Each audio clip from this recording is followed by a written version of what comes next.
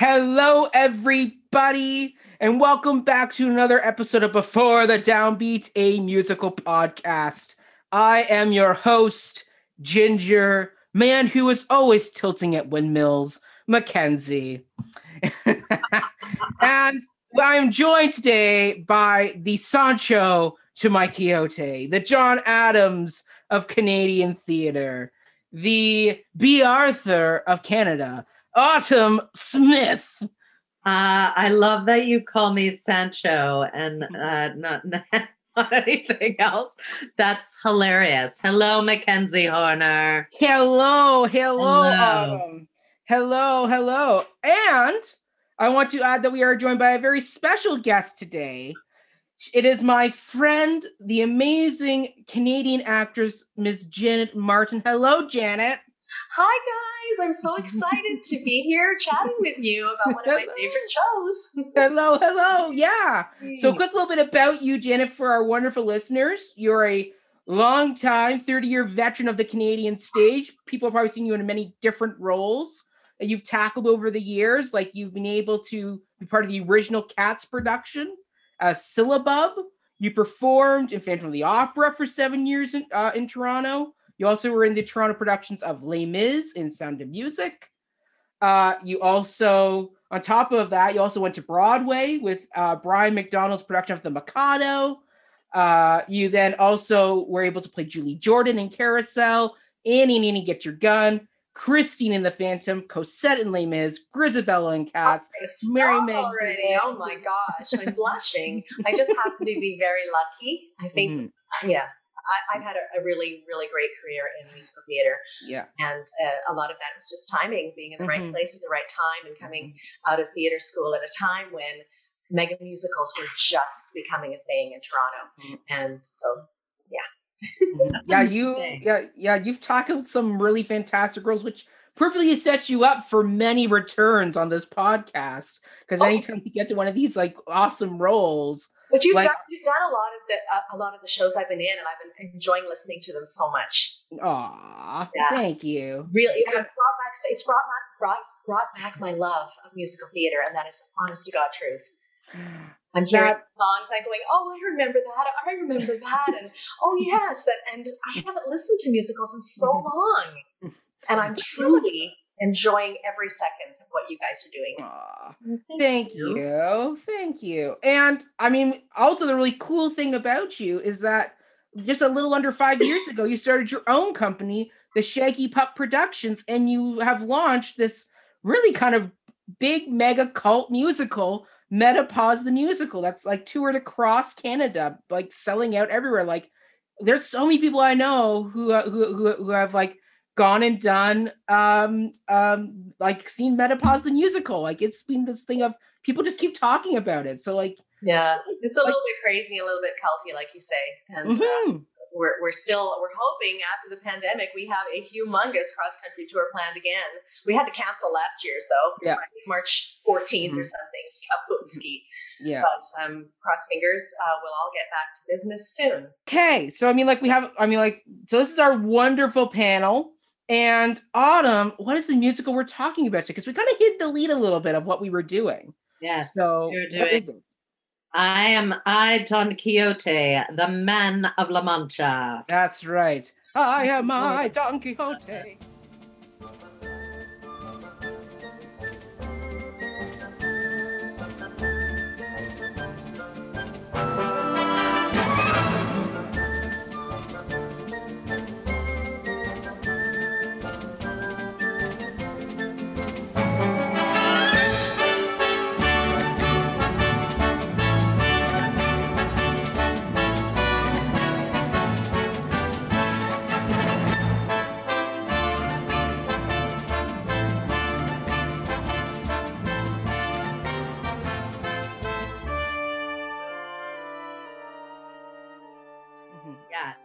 Yes. I was going to sing it, and I'm like, I won't do that.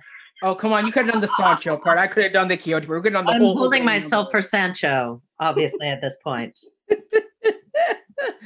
Love it. But yeah, we're doing Man of La Mancha, one of the iconic pieces of musical theater that came about. And I chose this one. This was not an Autumn pick. Nope. Autumn, this kind of ties back to Autumn and I's experience with Camelot. Autumn is not one of the idealists of the world so idealistic musicals like these don't always make Autumn's list. This was a Mac choice through and through. No, look, I'm an idealist myself, but yeah. We're gonna get into this. But yeah, ultimately this was a Mac pick, and I chose it for a few reasons. Well, mainly the first being that like I grew up on this musical. This was one of the iconic song Impossible Dream. Man of La Mancha, the title song. Those were two songs I grew up with. We're gonna get into how I grew up with them, but they're songs that have transcended the show, and I grew up with them playing throughout my young life. And then I've also always identified with the characters, that even though like they're far removed from my reality, the characters of Quixote, Sancho, Aldonza, they've all kind of I've identified with them quite a bit. Quixote is a dream role, even though I probably end up being cast as a Sancho.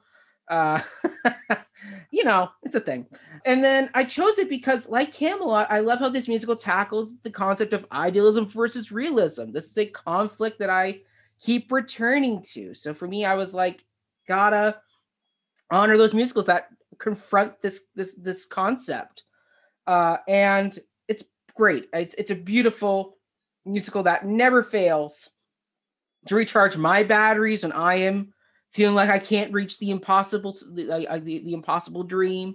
It gives me the ending will never cease to not make me cry. It is like even watching the Peter O'Toole movie last night as I was making my notes. Not a great movie, but the ending still gave me shivers down the spine when you get to Sophia Loren performing the final reprise as Peter O'Toole walks up the steps. The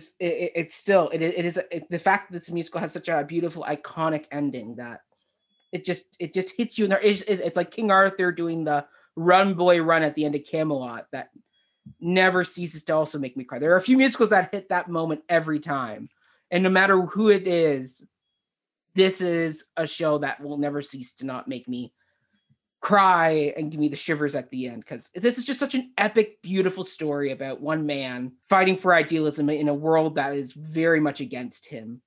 So it's great. I love it. I truly love it. So in a meta kind of way. Yeah.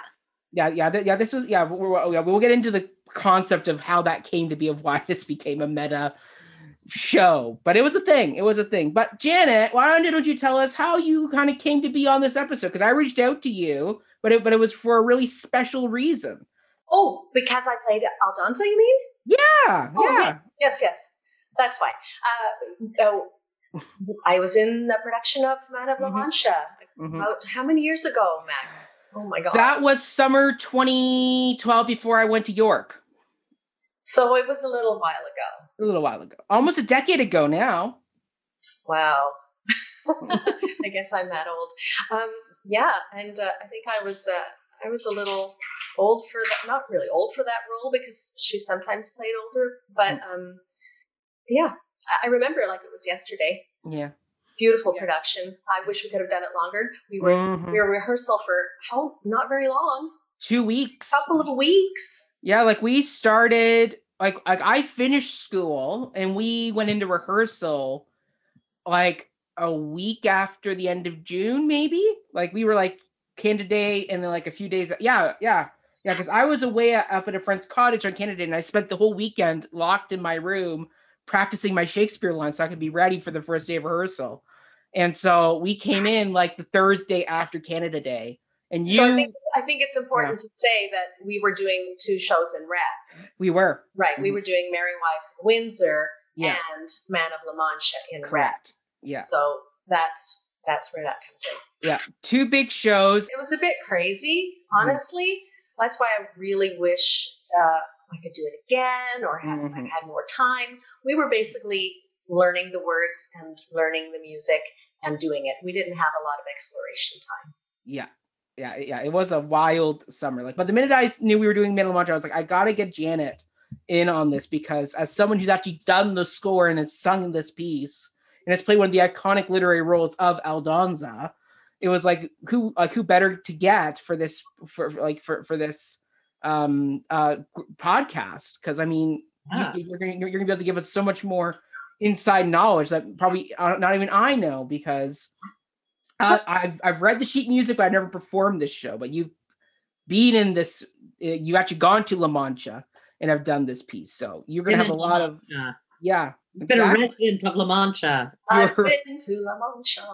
Exactly. Yes. So, but yeah, that's kind of why you're here, and I'm so happy you are. But like, for anybody who doesn't know what Man of La Mancha is about, I'll give a summary as best I can of this epic and also convoluted musical. So, yeah. Okay. So this musical is set against the backdrop of the Spanish Inquisition, and we open Man of La Mancha with failed author, soldier, actor, tax collector Miguel de Cervantes being put in prison after foreclosing on a monastery. While in the prison kind of common area, Cervantes is attacked by his fellow prisoners, and his belongings, including his manuscript, are taken from him in a scuffle. And to get them back, Cervantes is put on trial by his fellow prisoners, with the cynical prisoner known as the Duke taking on the lead prosecution role. And he charges Cervantes with being an idealist and a bad poet. Cervantes pleads guilty, but in pleading guilty, he is allowed to offer up a defense of this charge. So that's where he comes up with the concept of, I'm going to tell the story of this man named Alonso Quijana, and kind of tells the story of this play within a play. And so thus he sets off to tell the story of, as we said, Alonso Quijana, who has kind of been reading books on chivalry, and he thought a lot about injustice in the world, has kind of gone a little bit mad, and has become kind of a knight errant. I shall impersonate a man. Come, enter into my imagination and see him. His name, Alonso Quijana, a country squire, no longer young, bony, hollow-faced, eyes that burn with the fire of inner vision. Being retired, he has much time for books. He studies them from morn to night, and often through the night as well. And all he reads oppresses him, fills him with indignation at man's murderous ways toward man. He broods and broods and broods. And finally, from so much brooding, his brains dry up. He lays down the melancholy burden of sanity and conceives the strangest project ever imagined: to become a knight errant and sally forth into the world to right all wrongs. No longer shall he be plain Alonso Quijana, but a dauntless knight known as Don Quixote de la Mancha. And so Quijana renames himself Don Quixote de la Mancha, and he goes off an adventure with his squire named Sancho Panza. And so the two of them set off, and in the first bit of their travels, Quixote picks a battle with a windmill because he thinks it's a four-armed giant. That doesn't go well. He loses the battle to the windmill, and he decides it's because he is not a true knight. He has not been dubbed a knight. Ergo, that is why he did not win the battle against the four-armed giant, aka the windmill. He then travels to a rundown inn that he mistakes as a castle. And at this point, this is when Cervantes starts getting everybody else involved. He has a bunch of the male prisoners become muleteers. He gets the lead prisoner, the governor, to become the innkeeper. He also has the innkeeper's wife cast as by one of the female prisoners. And he also casts another female prisoner as the serving wench / part-time prostitute, Aldonza. At that point, Cervantes resumes the tale with all these new characters. His character Quixote meets Aldonza and declares that she is his lady Dulcinea. and he swears to her eternal loyalty. Aldonza, though, because she has suffered a lot of mistreatment in life, and she is put off by this. She's annoyed by this act of kindness and kind of turns him away for it. And she gets even further angry because the muleteers start taunting her with the name Dulcinea. Dulcinea, Dulcinea, I see heaven where I see thee, Dulcinea. And thy name is like a prayer an angel whispers, Dulcinea, Dulcinea. So once again, she's somebody who's very hurt and cold-hearted because of this experience in life.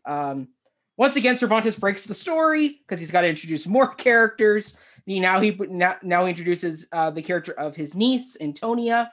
He also introduces his character of the housekeeper, the local priest, and Antonia's fiance, played by the cynical Duke prisoner, Dr. Sanso Carrasco. And so the story then resumes again, and now we're back with the priest, and he's hearing the housekeeper and niece lament, saying they're so worried about him, even though in reality they're not all that worried. They're more worried about the public embarrassment that he's going to cause them. Dr. Carrasco also shows up to the priest, saying he is worried about having a madman that in the family. So the priest then challenges him, saying, well, you're a doctor, so why don't you go cure him? So off the priest and Dr. Carrasco ride to go cure Alonso Quijana of his imagination of Don Quixote. Get ready, Padre. We shall go after him. But as we go, there is one thing that I want the world to know. I feel with pain that once again we now will hear a very often heard refrain. He's only thinking of him. I'm only thinking of him. Whatever I do or say, I'm only thinking of him. Cut back to the inn. Sancho's been sent to deliver a missive to Aldonza, who begrudgingly listens to it, and Quixote has requested a missive from her, and she gives him a dirty dish rag, which he lovingly takes, much to everybody else's grimace. At that point, Aldonza questions Sancho, saying, why do you like him? Or like, why do you follow him? And he has no real answer. He just says, I really like him. I like this guy, ergo, I follow him. Very simple concept. That leaves Aldonza to ponder, and while she ponders in the courtyard, the muleteers start taunting her again, and Pedro, the lead muleteer, makes business arrangements with her for later that night. Mm-hmm. At that point, the priest and Dr. Carrasco show up at this inn. They try and reason with Quixote. Quixote just kind of blows them off, being like, screw you. And they're kind of left being like, okay, all right, we got to do some more work on this. And the priest is left to kind of go, is it really that bad that he's doing this? Like, he's not hurting anyone yet. Interesting that the priest says that. Right? Well, once again, it's to each his Dulcinea, like to each his own bit of madness, which we'll get into that song. At that point, a barber shows up wearing a brass shaving basin on his head, which Quixote mistakes as a golden helmet of Mambrino. So he takes the golden helmet of Mambrino from this poor barber and wears the helmet. At that point, he then decides he's going to sit vigil for the night, and then in the morning, the innkeeper is going to dub him a knight. While he's sitting vigil, Aldonza encounters him, confronts him, and Quixote sings the very iconic song, The Impossible Dream, and explains about his quest and why he is doing what he does. To dream the impossible dream, to fight the unbeatable foe, to bear with unbearable sorrow, to run where the brave dare not go, to right the unrightable wrong, to love pure and chaste from afar, to try when your arms are too weary, to reach the unreachable star. At that point, Pedro shows up, very angry that Aldonza's kept him waiting. He strikes Aldonza. At that point, Quixote, to defend her honor, engages in a battle, which surprisingly he wins, and he beats up all the muleteers thanks to the help of Sancho and Aldonza, and they kick the asses of the muleteers. And it's after this that the innkeeper says, "You can't stay here anymore. You can't be beating up my fellow patrons." So he says, "Leave in the morning." Quixote's like, "Yeah, absolutely. I'll leave. No problem. But before I leave, you got to dub me a knight." So he is dubbed the Knight of the Woeful Countenance. Hail, Knight of the Woeful Countenance, Knight of the Woeful Countenance. Wherever you go, people will know of the glorious deeds of the Knight of the Woeful Countenance. Farewell and good cheer, oh my brave cavalier, fight onward in glorious strife.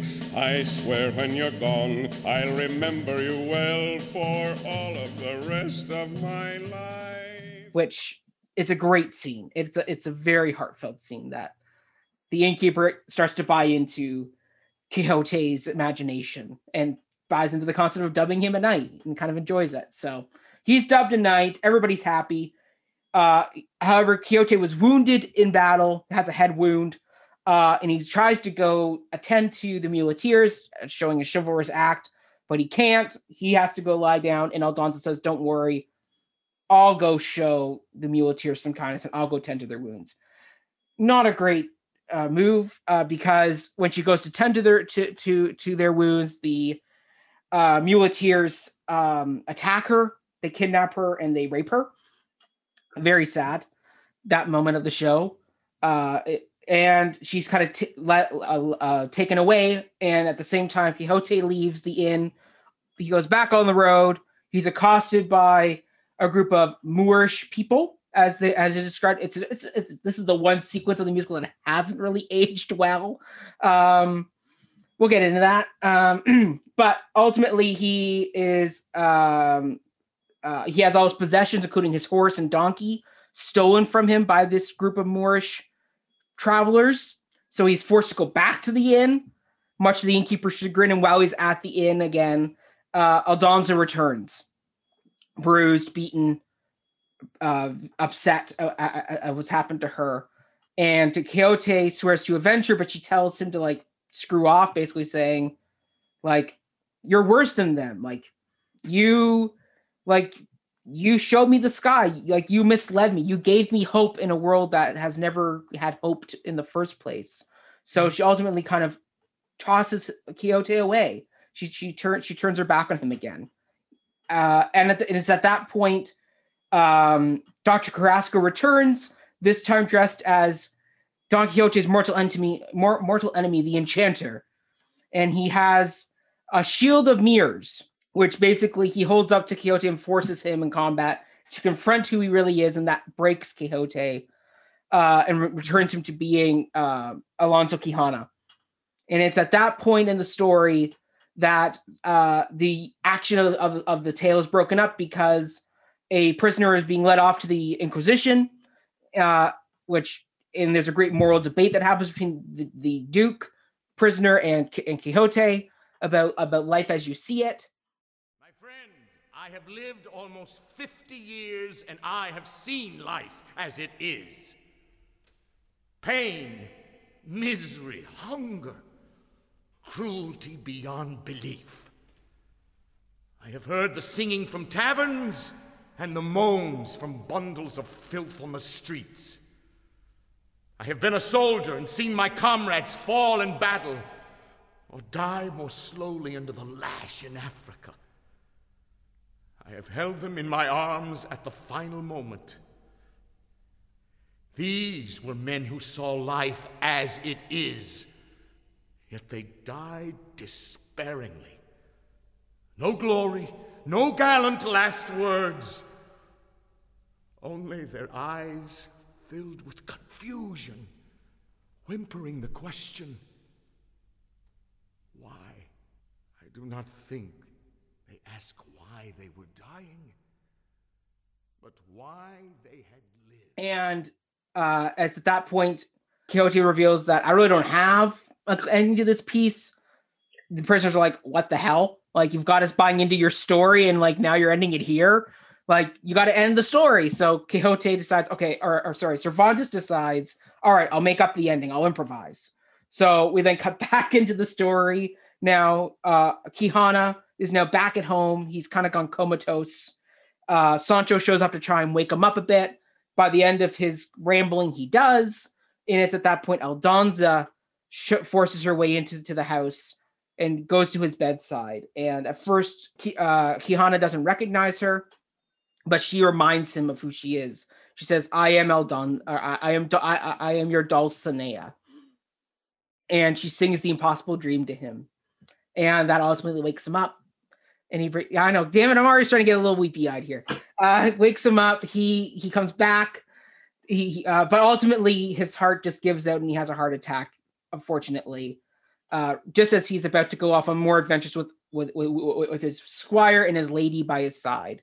And he dies. And it's at that point that Cervantes is then called up by the Spanish Inquisition to go stand trial. And so he's being led off to it. And then ultimately, as he's leaving, the prisoner who's been playing Aldonza stands up. And as he's walking up the stairs, she then begins to sing The Impossible Dream. To dream the impossible dream, to fight the unbeatable foe, to bear with unbearable sorrow, to run where the brave dare not go, to run where the brave dare not go, though the goal be forever too far, to try though you're wayworn and weary, to reach the unreachable star. And the rest of the prisoners all join in showing that this one man who's probably going to go off to be burned at the stake did make a difference. He did give them hope in a hopeless prison. So, and that's the story of Man of La Mancha in a nutshell. Big nutshell. A big nutshell that had a lot going on. All nuts. Yeah. Yeah. And that's the end of the episode. Thanks everybody for tuning in. See you all next week. That was great. It was great. Yeah. But yeah, that is the story of Man of La Mancha. So Autumn, why don't you tell us who's our creative team? Because this is a new group that we are tackling today. Okay. Well, my 10 pages of notes are going to be truncated. So this is not a 10-part episode. So as Mac has mentioned, it is set in this container around Cervantes and the Spanish Inquisition. Mm-hmm. So let's talk a little bit about Miguel de Cervantes. 1547, Spanish, was a writer widely regarded as the greatest writer in the Spanish language and one of the world's preeminent novelists. He is best known, obviously, for his novel, Don Quixote, a work often cited as both the first modern novel and one of the pinnacles of literature. And Jen has actually gone and read the book before coming on this episode. So she actually read the abridged version. So who did? Janet did. Me. Well done. Yep. That is amazing. Yeah. So tell us, Janet, about so he, Spain was his stomping ground, but not only was he a writer, he was a soldier, he was a tax collector, He was a purchasing agent for the Navy. He was all the things. I love it. He was a jack of all trades, which is interesting because you go into the book writer of Wasserman, who Dale Wasserman was the book writer of the musical Men of La Mancha. And he was born of Russian immigrants, but was orphaned at the age of 9. So he lived in a state orphanage with his older brother, and then he hit the rails. So you can see where the lives of Cervantes, Quixote, and Wasserman intersect. I found that really, really interesting. He called himself I'm a self-educated hobo. Now, that is not a term we use anymore, but he rode the rails, like literally did this. Until at the age of 19, he started in the theater. He started, hold on one second. He started with musical impresario Sol Horrick as a stage manager and lighting designer for the Catherine Dunham Company, where he claimed to invented lighting patterns imitated later in other dance companies. Who knew? All these people who are jack of all trades, I love them because they know the craft inside out and backwards, right? He produced and directed after that in London and Paris. In the middle of directing a Broadway musical, which he would not note, he said that he couldn't possibly write worse stuff than the stuff he was directing. So he's like, I'm going to go write things. You pulled a Cervantes. I do that sometimes. I'm like, I think I'll just write this myself. Fine, whatever. So he did do that. He wrote an anthology, a television anthology, which presented his first play, Alicia and the Long Knives, and it received an Emmy. And then it had originally been shown in 1954 on Kraft Television Theater, another anthology. And then Wasserman wrote some 30 more television dramas before penning Man of La Mancha. And it was a straight play in its first incarnation. It was a straight play, which does not surprise me in the least, because to me, this is one of those musicals that is a play with music. I don't look at it and go, oh, this is a musical. It is a play with music. A little bit like Carousel. Fiddler. In a way, Fiddler, yeah, 1776.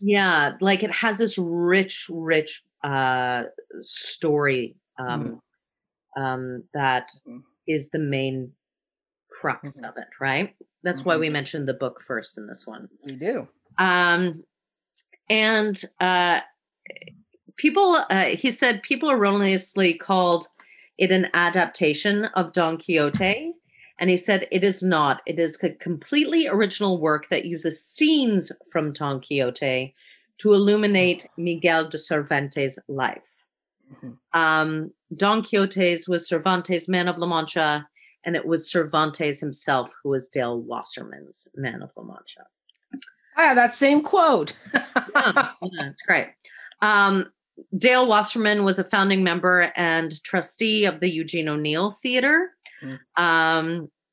He was also the artistic director of the Midwest Playwrights Laboratory, which encompasses 12 states in its program and awards fellowships and production to 10 playwrights yearly. That's amazing. Like, think about this kid was an orphan. He was an orphan, and look what happened. Like, look what he became. He also adapted the novel One Flew Over the Cuckoo's Nest. This is his other major work, and he turned that into a play. Great play. So let me see what else I can say about him. He was very reclusive, but at the time of his death, he died in 2008 of heart failure. At the time of his death, it said Dale Wasserman had arguably some fine and thought-provoking work ready to produce. Players in the Game was set in 1316 Prague, poses the question, is fiery, incorruptible zealotry necessarily to be preferred to benign corruption? What? Are you kidding me? This was a very smart person who had no formal education. That is, it astounds me how people who do not, enter into academia can become these amazing, they're amazing minds. And I actually think it's almost preferable because it's not jaded by other people's perspectives. You're choosing what you want to see in the world. So I think it's really, really exciting.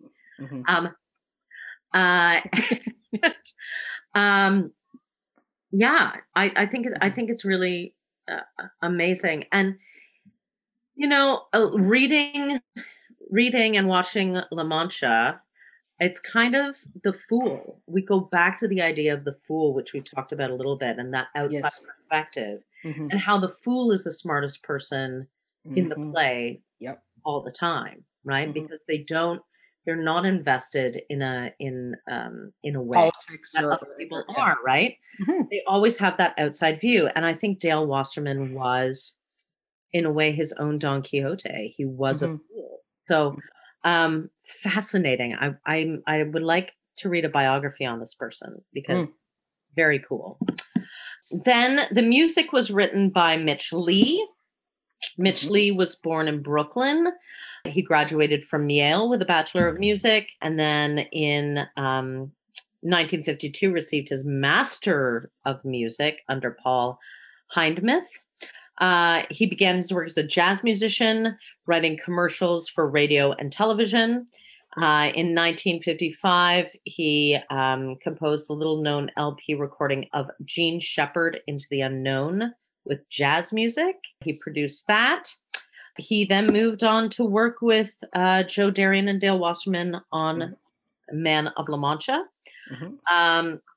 He followed that with Chu Chem, which did not run very long.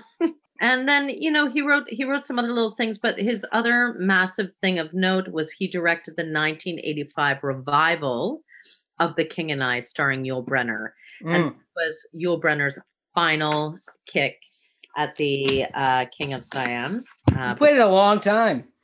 He played it a long time. And he played it so good. He's so good. Yes. He also wrote the musical Halloween. But it did not reach Broadway. I don't know what that musical is about. I was about to say, is that like a Michael Myers adaptation? I don't know. It did star Barbara Cook, however, and Ferreira, but still didn't get to Broadway. So interesting. He, in 1977, he and others at Yale School of Music established the Keith Wilson Scholarship to be awarded to an outstanding major in a wind instrument. So, yeah, that's neat. I love people that leave legacies like that. He died in 2014 from natural causes. The lyricist, Joe Darian, I couldn't find much on this human being. I don't know why. He obviously wrote the lyrics to this Impossible Dream, obviously, but was an American musical theater lyricist, most famous for Man of La Mancha. Born in New York and died in New Hampshire. That is all I could find. The director was Albert Marr. I have pages and pages on Albert, but I'm going to truncate it. He was born Albert Elliot Mushinsky, received a bachelor's from Oberlin College, served in the Navy, and studied law at Harvard. Again, a jack of all trades. Really? And while he was at Harvard, he joined a drama group, as one is wont to do. Then he made his Broadway debut as an actor and associate director of the 1950 revival of John Van Burroughs' restoration comedy, The Relapse. He directed a production of Miss Alliance. He also directed Kismet on Broadway in 1954, which received, this is fun, the Donaldson Award, which was the precursor to the Tony. Yes. And then he went on to do more Shaw. He did St. Joan, starring Siobhan McKenna, Irish legend. He also did Jean Anou's play Time Remembered, which starred Helen Hayes, Susan Strasberg, Richard Burton, and Sig Arno. Just a few famous people in there. Just a few. Like he directed Jerry Herman's first Broadway musical, Milk and Honey. That classic. That'll be right up there in season 21. Mm-hmm. Yeah. And then he went on to do Man of La Mancha. So yeah, prolific. Like it's prolific. He became the first artistic director for the New York City Drama Company at City Center, where he did Love, Labor's Lost, Merchant of Venice, Miss Alliance. He keeps going back to Shaw, which I find very interesting.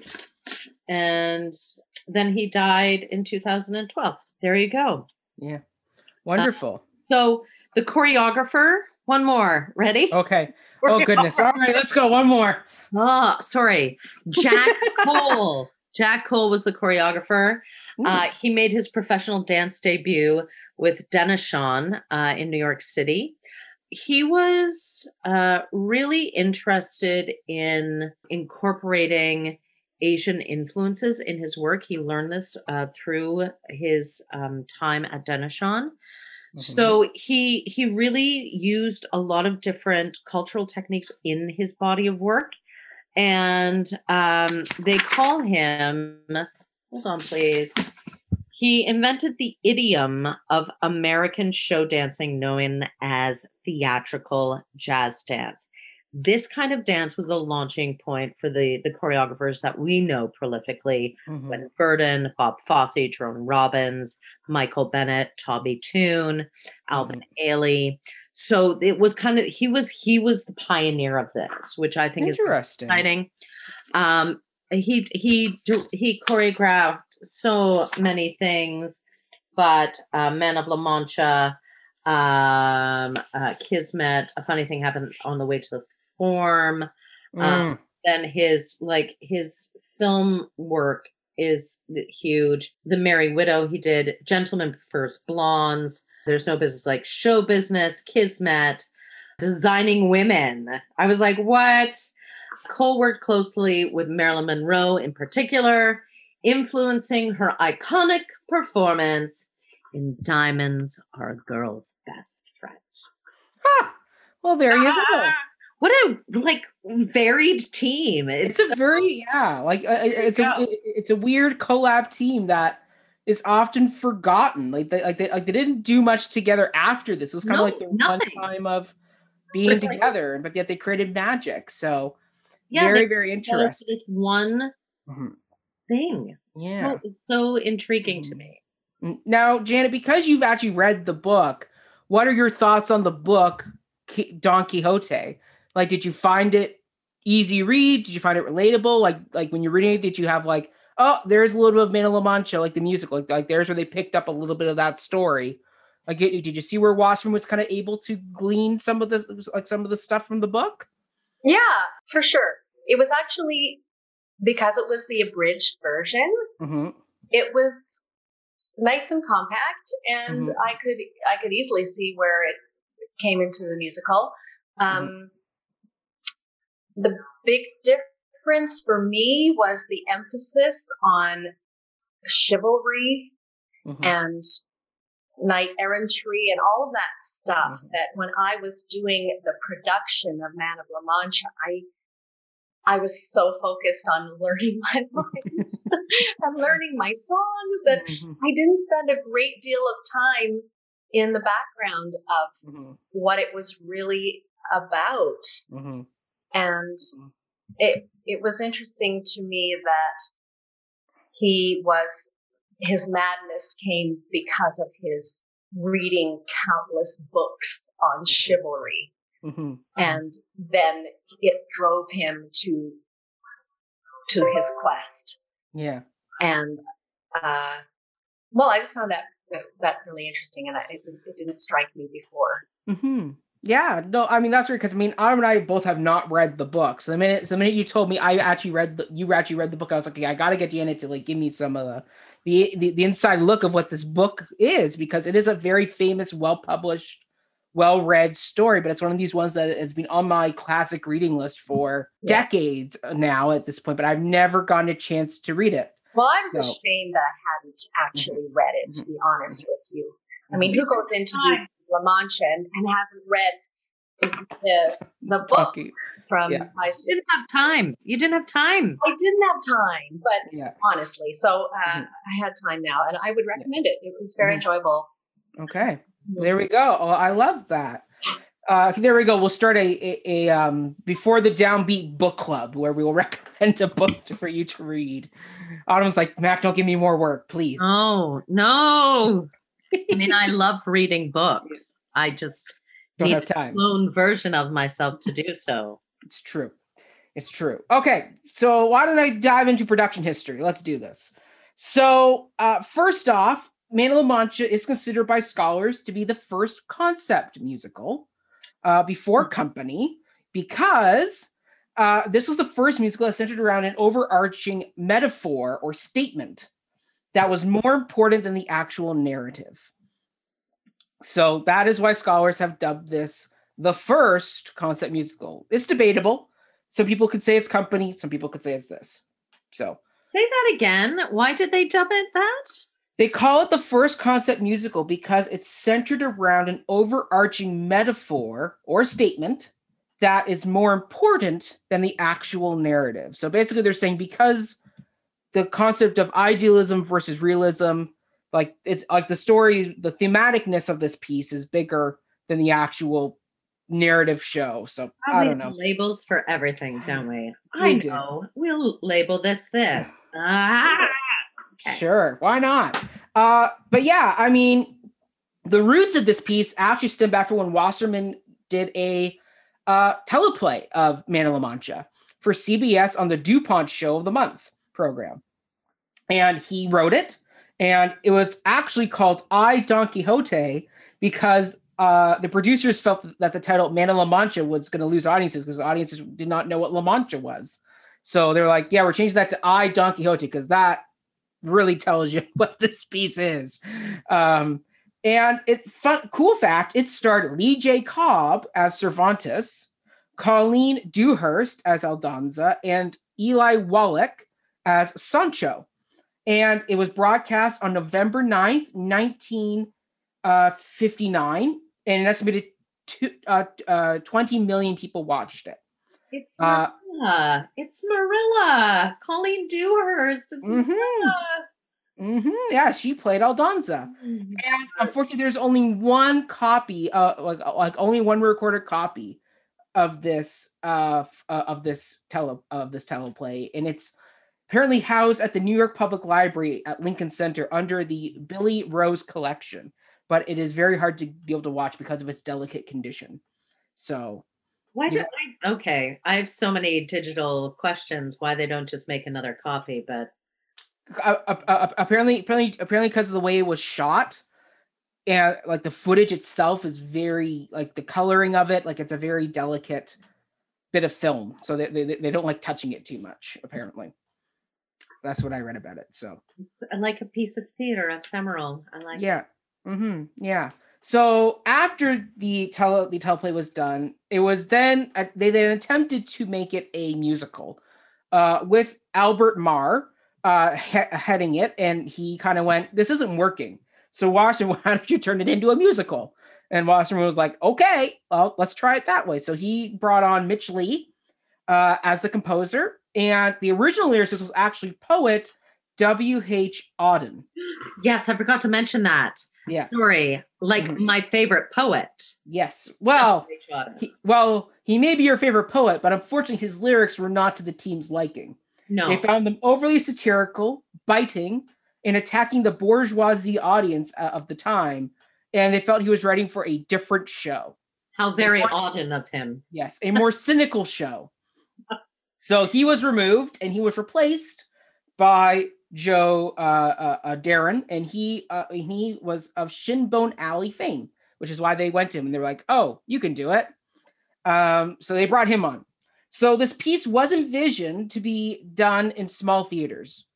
So the creative team staged it to have a minimal set and limited costumes and props. They wanted to match how in the novel Cervantes rarely provides details and descriptions of the setting of Quixote's adventures. A lot of times the book leaves up to the imagination of the audience to fill in the gaps. So they wanted to match that. So they were very much like, we're gonna go very Brechtian with this. We're gonna go very limited with like what we got. So the creative team also worked to infuse real world concepts that the audience could identify with, particularly in the 1960s. So the one concept was the ideological battle between idealism and realism, as that was an ongoing battle that was happening in the 1960s, both on the social and political fronts of society. So they wanted to bring that in. They also wanted to bring in the cultural belief that everyone is responsible for making the world a better place than when we found it. So those are kind of the two big concepts they really wanted to bring in from the real world that audiences could identify. So they set out to do that. During the writing process, the team opted to have Man of La Mancha not be an actual musicalization of the book, Don Quixote, but instead they wanted it to center around a few hours of the lives of Miguel de Cervantes, who then uses Quixote as a storytelling device. This was mainly because Wasserman, as the writer, really championed this concept. He felt that his Man of La Mancha is not Don Quixote, he is Miguel de Cervantes. And also due to the large amount of characters in the book, which is clocks in at over 400 characters, he just went, we got to simplify this a bit. We got to get it a little bit easier. So that was his way of fixing that problem. And then ultimately he kind of went, as he was writing, he found that Cervantes and Quixote ultimately blended into one spirit of the creation and the creator. So that was something that he came to naturally in his writing process. He did still use a lot of his original teleplay of I, Don Quixote. So, for example, the opening monologue that precedes the Impossible Dream song was written by Wasserman for the teleplay, and then he just kind of really cut and pasted it over into the musical. However, the musical does differ mainly in the framing device. As in the musical, Cervantes is brought into prison, and then he proposes to tell the story of Don Quixote to their prisoners. In the teleplay, Cervantes describes Don Quixote and all kind of just morphs into the knight. And there's a lot more of the adventures from the book that are in the teleplay. But they were like, we don't have time. So they cut a lot of the extra adventures and really whittled it down in the writing process. Also unusual for the time, when orchestrating this piece, there were no violins or other traditional string instruments, orchestral string instruments. The orchestra mainly featured a double bass and instead relied more on brass, woodwinds, percussion, and the score utilized flamenco guitars as the main stringed instrument. So it had a very different sound to what audiences were used to, which gave it a little more of that Spanish flair, as people commented on. The musical also using brass, though, is militaristic. Yes. Like there's that, Yeah. Kind of sound. Yeah, it shows up. Yeah, for sure. So this musical was set to open in 1964 at the Godspeed Opera House in Connecticut. However, they originally had tapped Rex Harrison to star as Don Quixote or Miguel de Cervantes. However, even though Harrison had done My Fair Lady already, and he had talk sung his way through that, he just felt that this role was way too heavy demand for him vocally, and so he very quickly lost interest and kind of backed out of the project. The other main person they were considering to fill the role was Michael Redgrave, the father of Vanessa Redgrave. Yes, yeah. So but he didn't get it. It went to Richard Kiley instead. And so after 22 previews, the musical opened off-Broadway at the Experimental Thrust Stage Theater, A&T Washington Square Theater in Greenwich Village on November 22nd, 1965. With the cast including Richard Kiley as Miguel de Cervantes / Don Quixote, Irving Jacobson as Sancho, Ray Middleton as the governor / innkeeper, Robert Rounsville as the padre, and Joan Denner as Aldonza / Dulcinea. The venue was hailed by critics as a great venue for this production because it matched the creative team's concept of the minimalist production. The venue actually lacked classic Broadway house amenities such as a fly space, a proscenium arch, and a curtain. So they were like, your venue, fantastic. The show also received really good reviews right away from critics, right away, like the New York Post called Man of La Mancha a triumph of creative imagination and stagecraft. London's Morning Telegraph said Man of La Mancha is what theater is for, why theater lives and endures. Rolling Stone wrote that Man of La Mancha has a heart that sings and a spirit that soars. So it was just lauded. Everybody, there was no bad reviews. It was a really popular show. The one really cool review I have is by Norman Nadel of the World Telegraph and Sun, and he wrote, "To reach the impossible star, what a soaring aspiration for an indestructible dreamer, and what a glorious summation for a bold and beautiful new musical." Yeah. He went on to say that thus it all goes, all evening, realism aligned with romanticism, and each sharpened by the other, which I thought was a really beautiful, poetic review there of describing this piece. So, yeah. So, fun fact, even though the ANTA Theater is 40 blocks away from Broadway and is more closer to off-Broadway, the production was still able to be considered for the 1966 Tony Awards because in contract law, the ANTA is categorized as a Broadway house because of seating capacity. So that's why he was able to straddle both the experimental world of off-Broadway and the commercial world of Broadway. And it was nominated for 7 Tony Awards, and it won 5, including Best Musical, Best Lead Actor, Best Director, Best Original Score, and Best Set Design. That must have been one of the very first Tony Award ceremonies.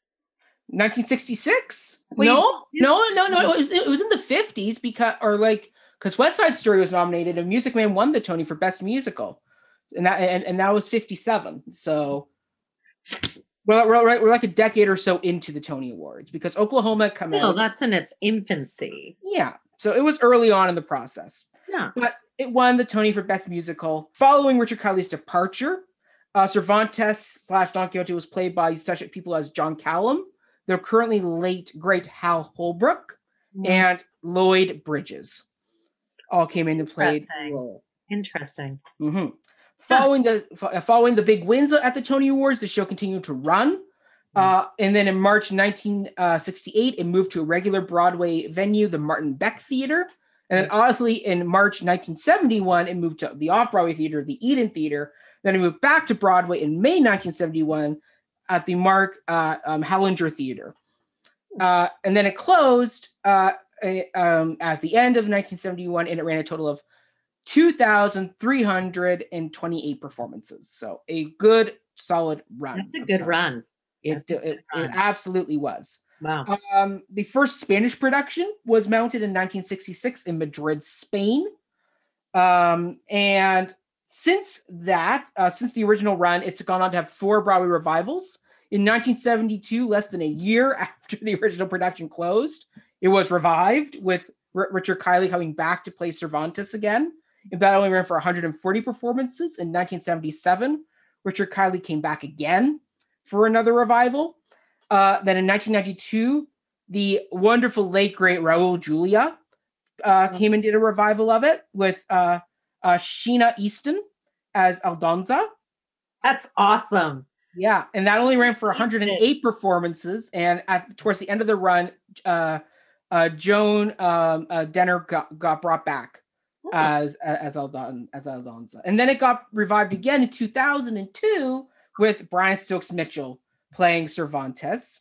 And it starred Mary Elizabeth Mastronio as Aldonza. Mastrantonio, who is in Robin Hood, Prince of Thieves. Correct. I was like, how do I know that name? Correct. And then I was like, that can't be the same person. It is. I was like, what? Yep, she was in it. And then also the voice of Pumbaa, Ernie Sabella, starred as Sancho. Aww. And that ran for 304 performances. And, Autumn, you'll like this. The late, great Marin Mazzie came into this revival to play Aldonza as of July the 1st, 2003 for a limited run. I didn't know that. Yeah, she came in and did it for a very short time before the revival closed. I would love to have heard her singing that. Right? There are a few clips you can find on YouTube. I know I sent one to Autumn, Janet. I'll send one your way. With Brian Stokes Mitchell. Mhm. Hello. Like, talk about, like, just... Bringing them When back did they do together. this? When was this? 2002. This was So- after Ragtime. So post Ragtime. Ugh. Yeah. Ah!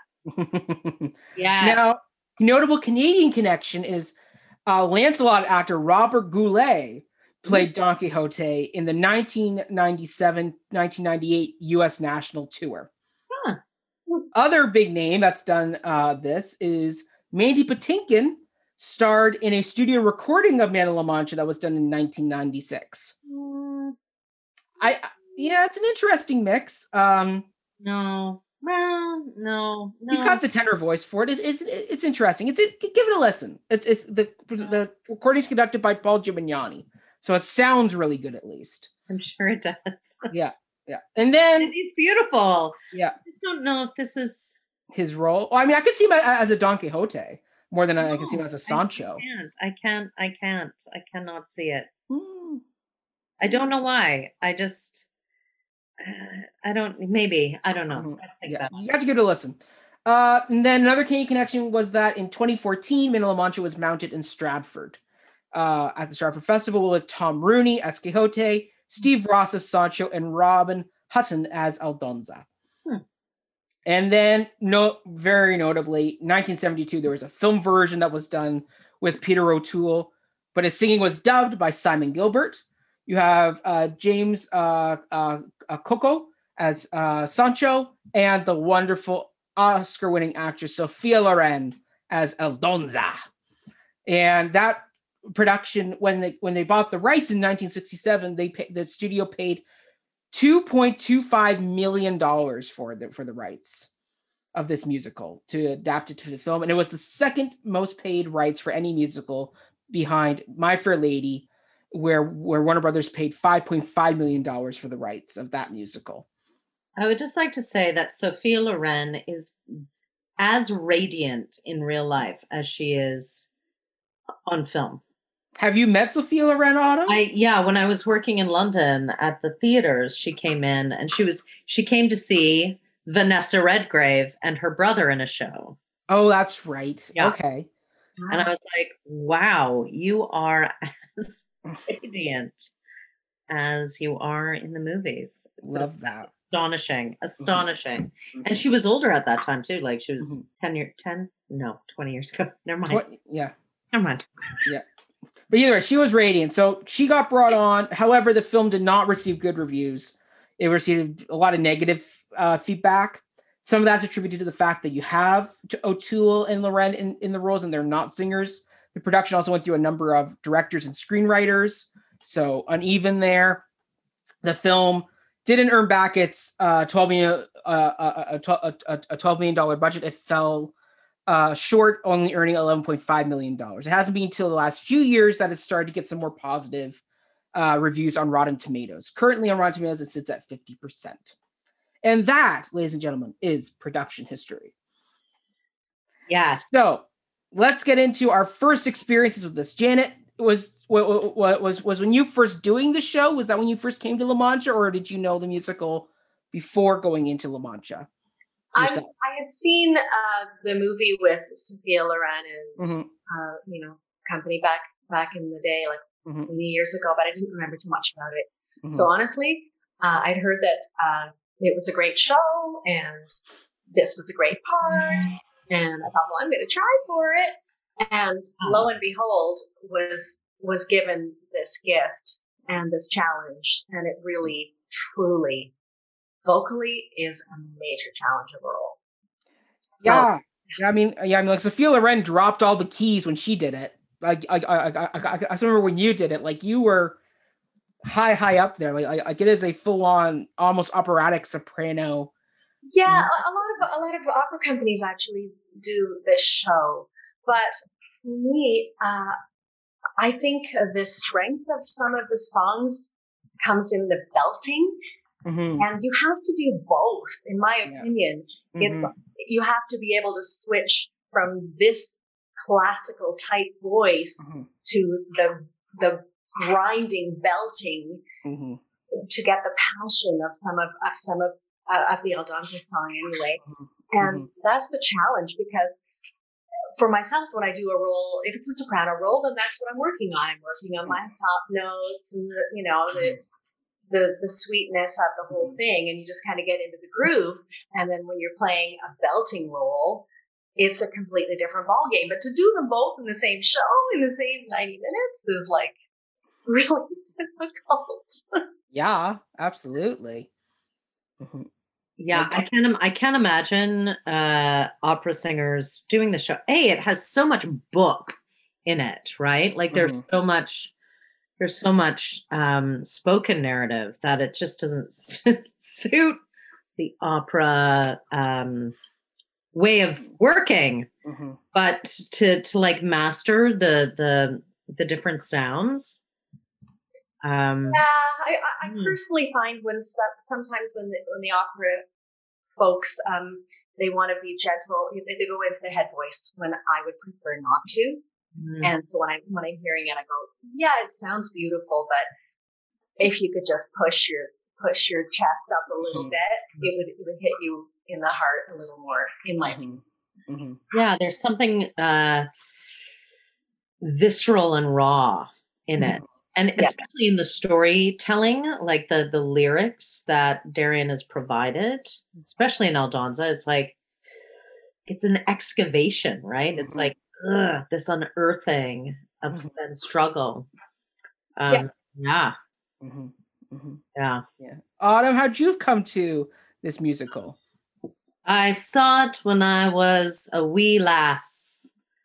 At 12, I don't think I understood a bloody thing about it at that age, in my very sheltered Oshawa environment. I was like, oh, this is a musical. Cool. Nice. Impossible Dream. I mean, that song was, it plays in tandem with You'll Never Walk Alone, right? As that inspirational thing that people play at weddings, graduations, funerals, whatever.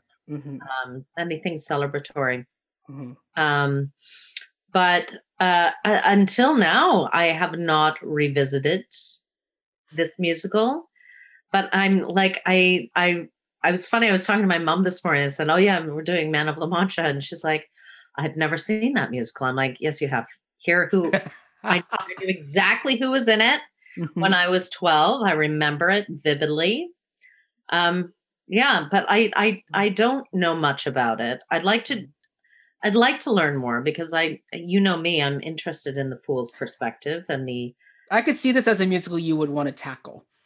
Yeah, I'm intrigued. With it. I'm super intrigued by the way it was initially done, and this idea that it gets built as it goes along, because he is telling a story to a crowd, right? Yeah. The idea that things come out of trunks and things get moved. I don't think it needs massive production values. Yeah. I think it just needs really great storytelling, and anything can become anything. It's like it has the devised sensibility to it, right? But good devising. Very Joan Littlewood. Yeah, what's that? I said very Joan Littlewood. It's very devisy. Very Joan Littlewood. But Joan Littlewood devising is different than other devising, right? It's about story and the importance of story and using things around you to tell story. I find that fascinating. I love the container in which this is set. So yeah, I dig it. I'm glad we're doing it. Yay. Well, I mean, I came to this through one of my favorite sources. As Autumn, we've talked about this source many a time. Oh boy. But it was the Colm Wilkinson. Let me guess. Could it be Colm Wilkinson Stage Heroes? Mackenzie? Correct. You got it. That's how I first came to this. It was through the cassette my dad bought me of Colm Wilkinson Stage Heroes. These are the first two songs on the tape that you get to hear. You get to hear the song Man of La Mancha and Impossible Dream. To reach the unreachable star, this is my quest, to follow that star. no matter how hopeless, no matter how far, to fight for the right without question or pause, to be willing to march into hell for a heavenly cause. And I know if I'll only be true to this glorious quest, that my heart will lie peaceful and calm when I'm laid to my rest.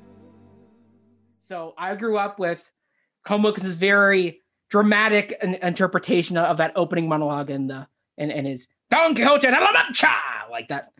Ha! He lays down the melancholy burden of sanity and conceives the strangest project ever imagined: to become a knight errant and sally forth to roam the world in search of adventure, to right all wrong, to mount a crusade, to raise up the weak and those in need. No longer will he be plain Alonso Quijana, but a dauntless knight known as Don Quixote de la Mancha. Hear me now, O thou bleak and unbearable world, thou art base and debauched as can be. And the knight, with his banners all bravely unfurled, now hurls down his gauntlet to thee. I am my Don Quixote, thy lord of La Mancha, my destiny calls and I go. Like I actually would love to have seen Colm Wilkinson do Don Quixote. I feel like he would have been a very interesting Don Quixote. I mean, he could still do it. Colm could still do it. It's true. I mean, he's only in his like 70s at this point. I mean, if Christopher Plummer can do Caesar at the age of 78, Colm Wilkinson, get out there. You can totally do this role. He could. Yeah. He has the heart to do it. He definitely has the heart to play Quixote. He's such a good human being. I think this would actually be a great role for him right now. Yes, agreed. So Autumn, let's do it. We'll produce it. Let's do it. Janet, come back as Aldonza with Colm Wilkinson as Quixote. Go. We'll give you longer rehearsal time. We promise. Get in touch with our friend Arcady there. Sure. What? Actually, I could see Arcady trying this. Why not? Seems like a plan. I'm here. Okay, done. Let's do it. But yeah, so I knew the two songs. And then it wasn't until I got to Theater by the Bay in that summer with Janet that I was able to then get the full story of Man of La Mancha. Huh. So, and it was during this reading, I remember it vividly. It was at the table read and we got to the end and Lily brought tears to my eyes and sent shivers down my spine in the table read because of just how good they all sounded singing around a table. And this cast just continued to sound great all the way through the run. It was a beautiful sounding cast who just brought the score to life, and I can remember vividly tearing up at the end because they hit it right off the top. So that was my experience was through Colm Wilkinson and through Theater by the Bay, and I've always wanted to tackle this. This is on my directing bucket list of shows Mac wants to do or at least perform in at some point in his life. Sancho. Right, I'll end up as a Sancho. That's fine. I'll be Sancho to Colm Wilkinson's Quixote. Sancho. I don't think I could, like, as a director, I don't think I could. You'd be perfect. You're so wonderful and kind, and Aww. I think you'd be brilliant. I think so. Thank you. Yeah. Thank you. And now we will hear a quick word from our new partner, Stu, over at the Sounds of Broadway radio station. Take it away, Stu. Where can you hear the best music from Off-Broadway, Broadway, and the London stage? The answer, soundsofbroadway.com, your 24/7 online Broadway music radio station. Listen to selections from well-known, popular, and more obscure musicals for the most diverse playlists anywhere. That's soundsofbroadway.com. Let's go on with the show. Thanks so much, Stu, and now back to the show. Well, why don't we dive into our top 3 songs? because Okay. that's next on the docket. Janet, what's your number one song on your Oh, list? come on. It's probably your number one song, too, and yours, too, Autumn. Has to be. Is it The Impossible Dream? Yeah, duh. And the world will be better for this, that one man, scorned and covered with scars,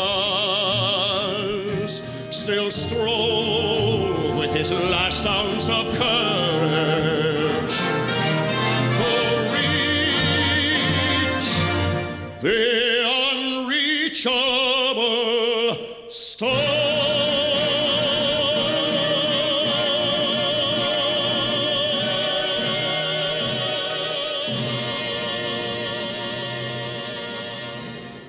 Okay, perfect. Well, I did that plus also the final Il Muto, so I combined the last reprise and that because like Camelot, they go together.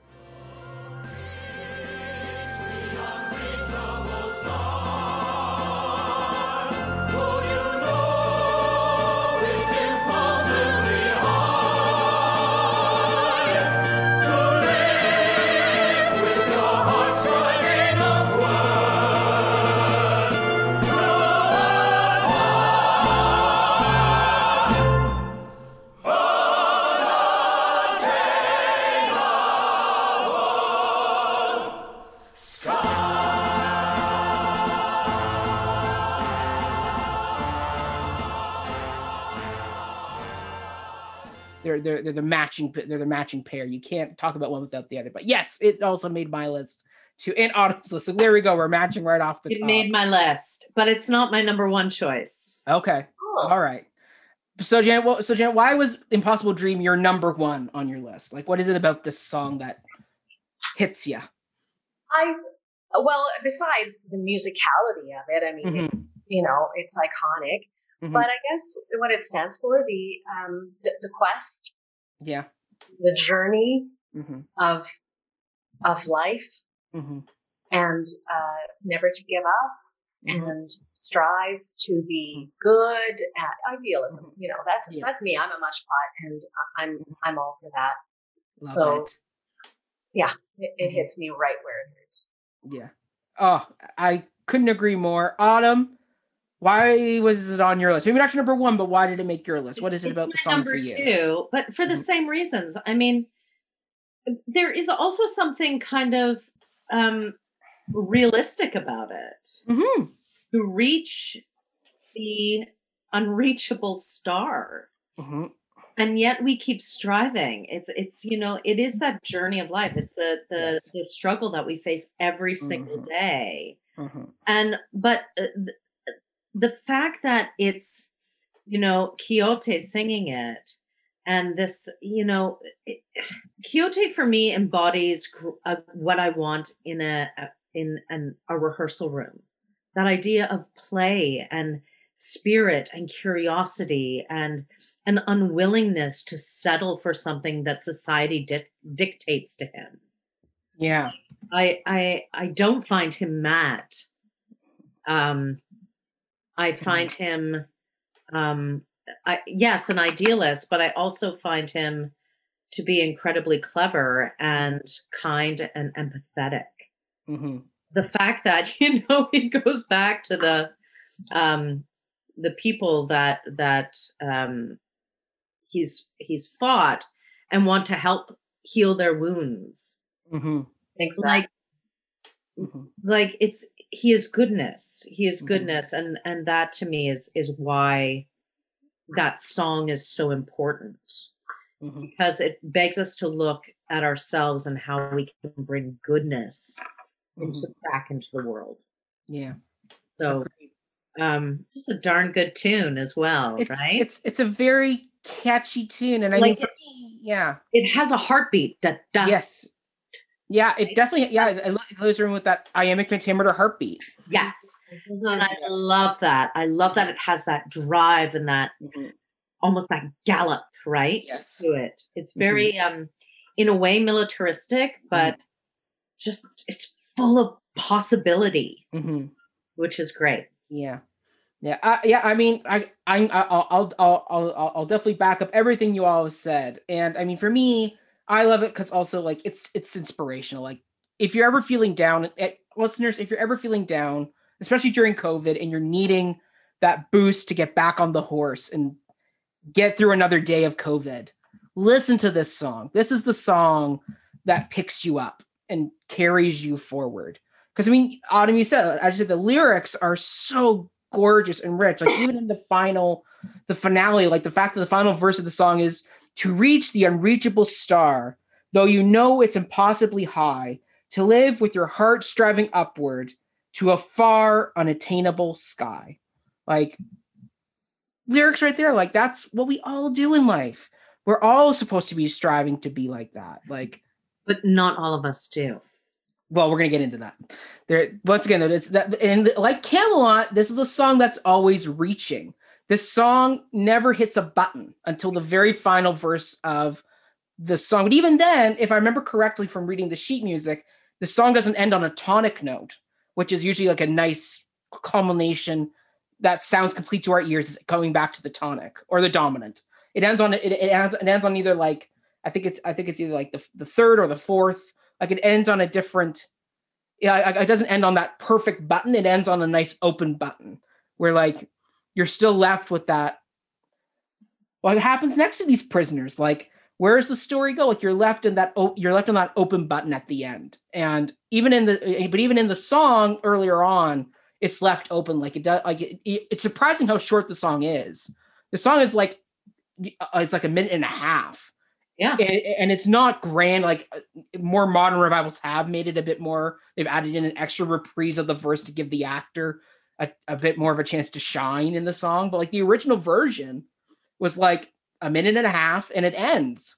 Like it ends very abruptly. It's not but the ending. We grandiose. Don't see we don't get a resolve for No, we don't. So, well, I mean, yeah. We know what happens to Cervantes in real life. He moves to Italy and whatever, but yeah, this Cervantes, we presume he's probably going to go die in the Inquisition, most likely. We're left going, and that's good theater. It leaves wanting more, and it makes us go and read Wikipedia or Don Quixote. Right? Yeah, exactly. Whatever, but yeah. Yeah. Okay, number 2. Janet, what was your number 2? To each his Dulcinea. To each his Dulcinea, that he alone can name. To each a secret hiding place, where he can find the haunting face to light his secret flame. Oh, that ain't my other list. Oh, did it? Come on. Does. Well, first you tell me why you like it, and then I'll respond with why it doesn't quite make my list.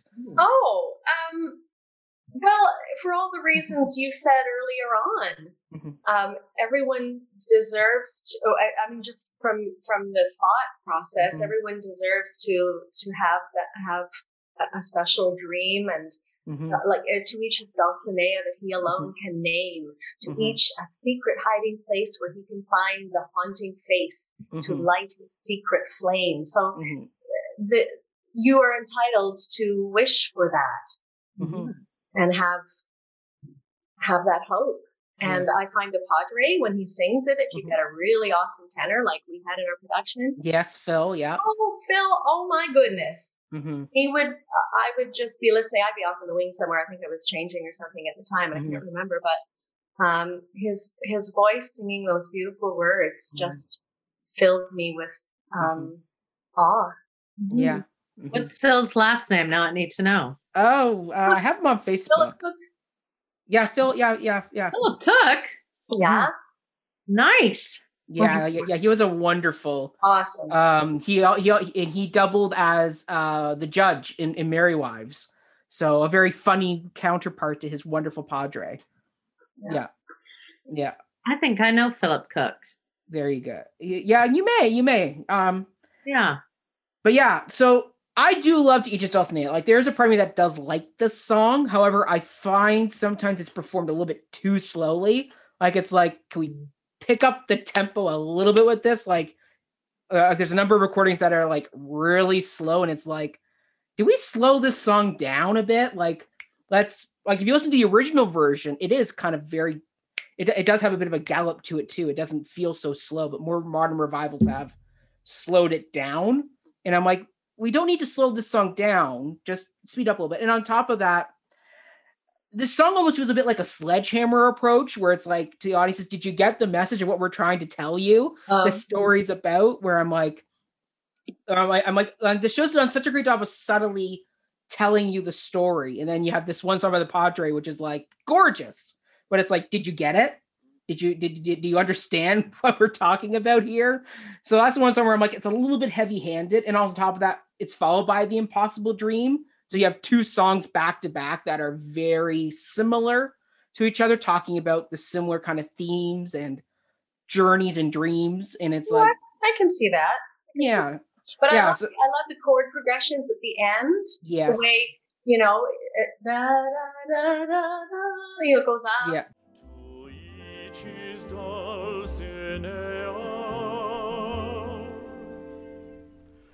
though she's not but flame,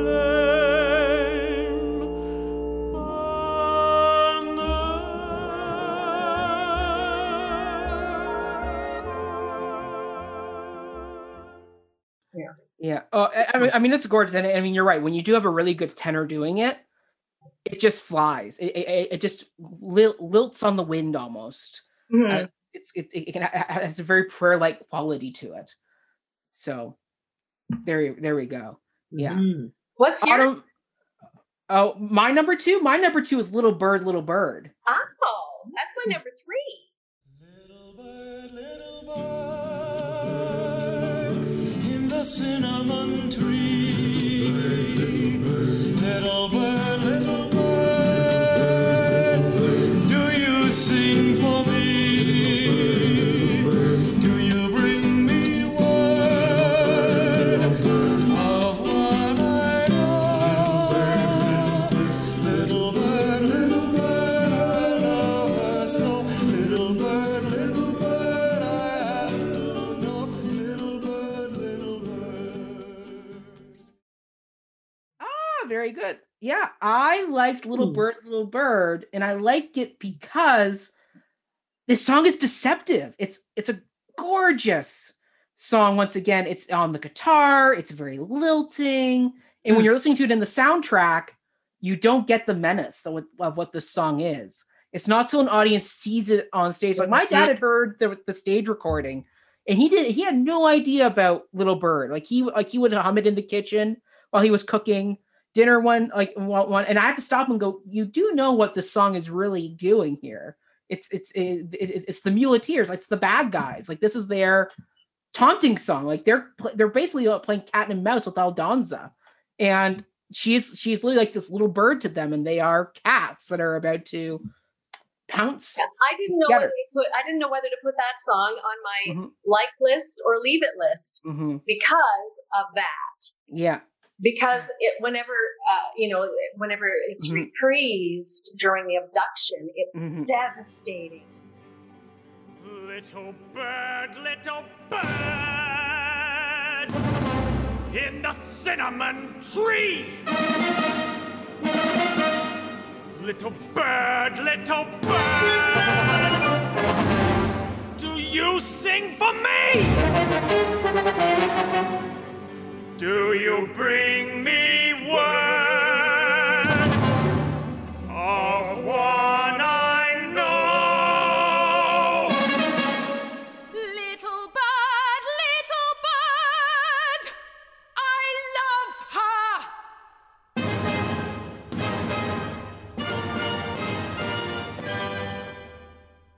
Bring her.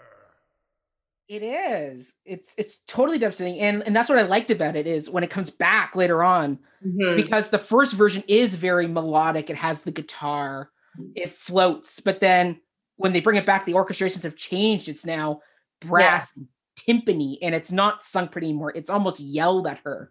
Like it becomes spiteful, and it's almost like how in West Side Story with Anita in Act 1 you have America, which is this upbeat debate song that everybody kind of gets into, but then it comes back in Act 2 as a mocking song to her as the Jets are attempting to rape her, and audiences are now kind of being thrown in the face of like, oh, you like this song so much? Well, now we're going to twist this song on you, and now and we're going to sour the taste of what this song is because what's going to happen to Anita. And it's the same thing with Aldonza. Like this song on the guitar, it also the first version almost like a tightrope walk for Aldonza, like because the guitar is like it's on a string, so you get that kind of tightrope walk of this a bird on a wire. Yes, exactly. And you got the cats like right underneath her the whole time, being like, fall, we're gonna catch you.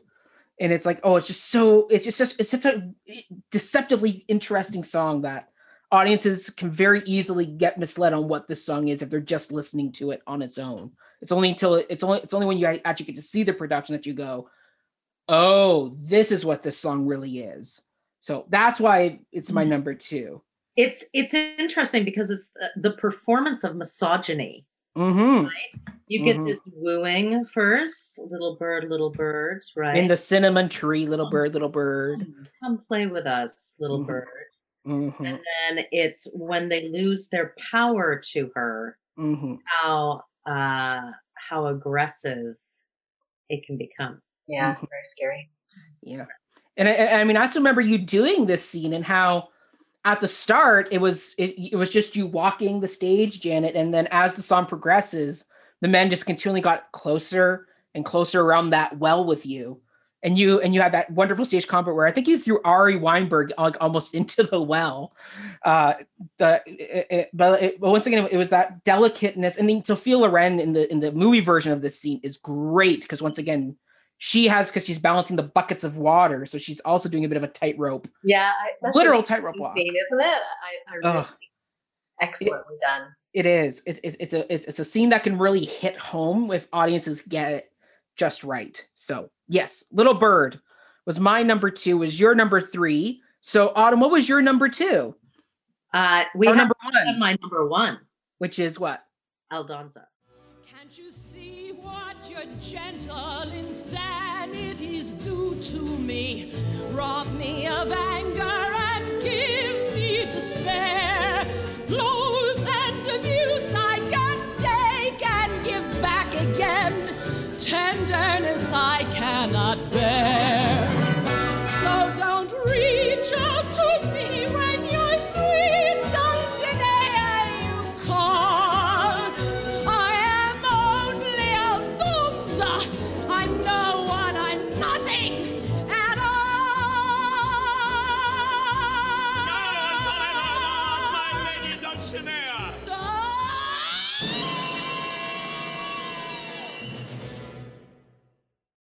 That's my number 3. Really? Yeah. Because it's a soliloquy song. Yes. Like for me, it's this person, like it's the muck and mire of her existence. I think she wants so badly to be Dulcinea, to have that, right?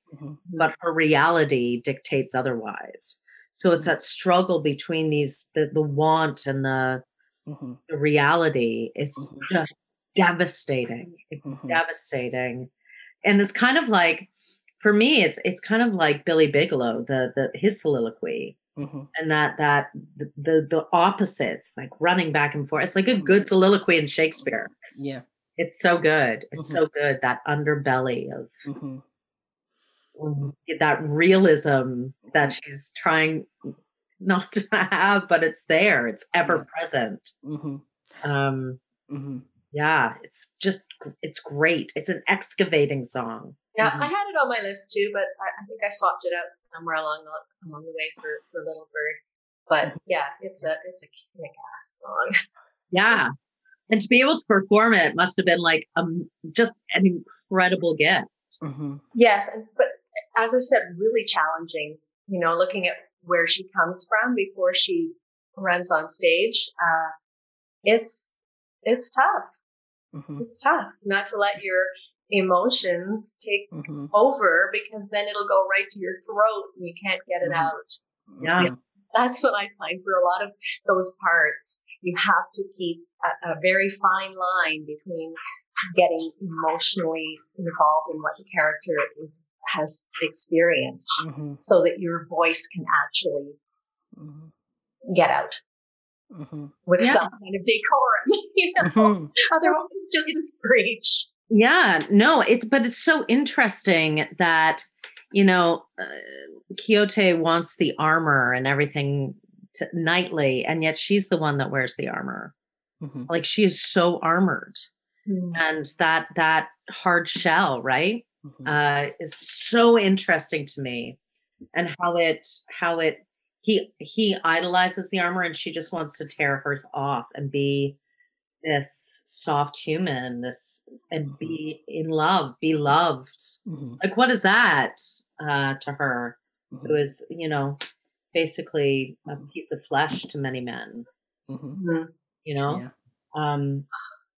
Well, that's what's so beautiful about what he gives her. I believe that he gives her the power to be Dulcinea and to change who she is.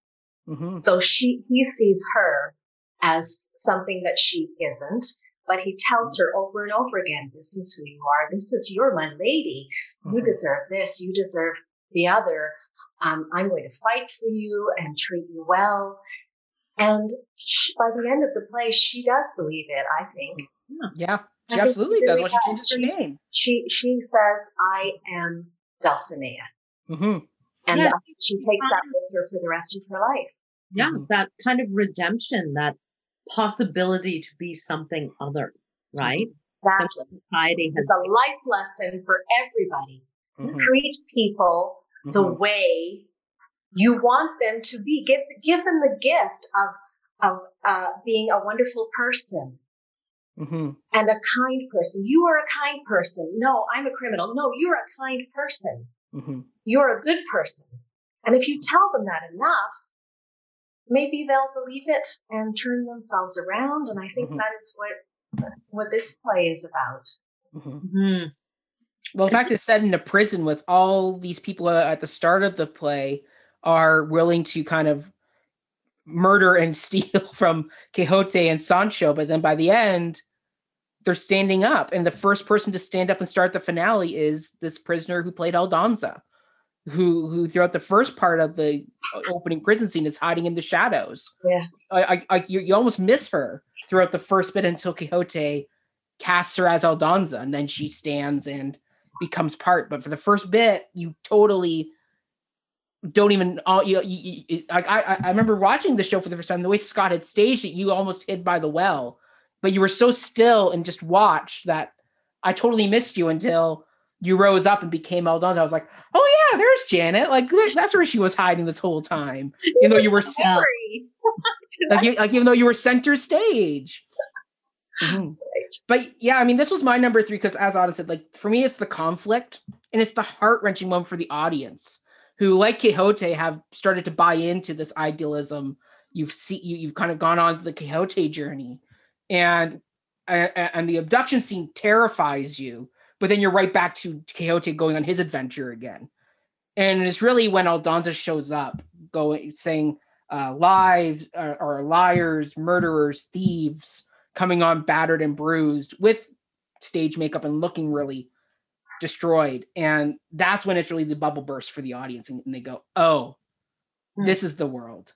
And this is where the creative team really hit the nail on the head of this ideological battle that they really wanted to infuse. This is the moment of the show where it happens, because you can parallel this moment, this argument, through so much of the history. I mean, you could see this moment happening during the civil rights of the 60s, where you have where you have a black man or woman go into somebody like an RFK who's preaching idealism and championing the change, but yet they're going, what are you doing? Like, what good is the sky? You've shown me the sky to a creature who will do no better than crawl. You've dangled the carrot in front of me, but I'm never going to get it because society has willed it to be different. There's not enough people like Quixote in society who will change the world to let me get to this carrot, to let me get to the sky.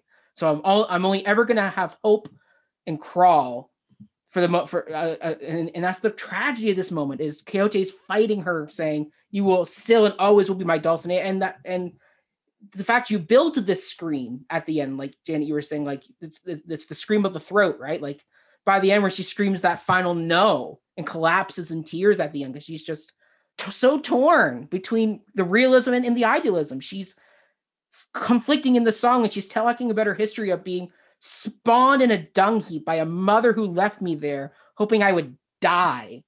And then she turns on to Quixote, going, like, the guys who rape me, they're awful, but you're even worse because you gave me hope in a place where I don't have hope, and you've taunted me with it.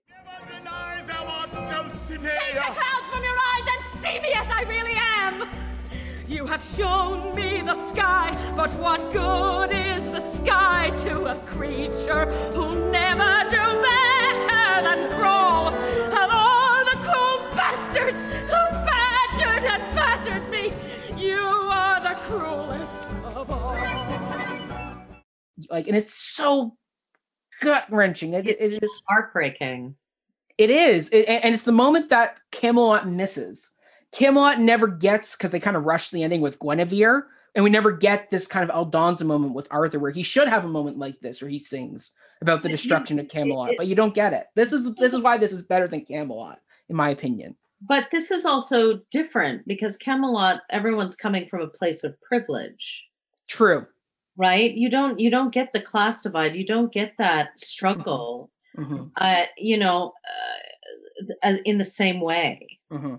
And the unfortunate thing is, Aldonza, the reality is, like, what are her choices? What are her choices in Spain during that time? Mm-hmm. Or if you were to set it during the civil rights for, a Black woman, what would her choices be? Mm-hmm. Like, there are things that are dictated for us. That's what I mean. Like, the idea of societal, like, not settling for societal labels of who we should be and how we should be in the world. That's how we're going to create change, by dismantling those. But not enough people want to dismantle it. So you're always going to have people who dream, right? The impossible dream. Mm. So yeah, there we go. All right, let's get into songs we either skip or I haven't done my number 3. Well, I thought you did do your number 3. Or no, sorry, what was your number 3 then? I am my Don Quixote.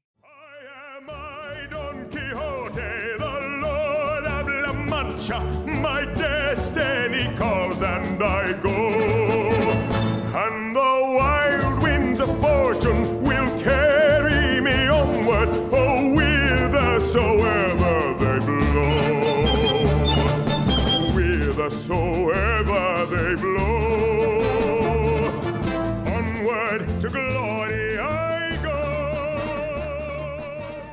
The setup, the building of the world. That was my number 4. I that was so close to making the list, but Little Bird beat it onto the list. I love that it's storytelling, right? It's like, we will take on this role and we will talk about it, and you will all be players, and it's very Shakespearean, godforsaken place together, right? It's very kind of like "Oh for a Muse of Fire," that opening monologue from Henry V. It's that same type of like within this great wooden O, we will create France and the battlefields that you're going to join in on. And Quixote is the same way of like, it's very meta. It's very meta, but I love it. And I think it's kind of like what Jesus Christ Superstar aimed to be in the movie version with the like scaffolding. That didn't work. That didn't work so well. But here it really works, right? It's a great opening number. Like, it's a perfect way to kick off a show. We're going to tell the story. We're going to go into the story. I love it. It's a great kickoff, and it's a great exposition song too. It's like, a call to action, right? Yeah. It's a perfect way to start a trial or like mount a defense.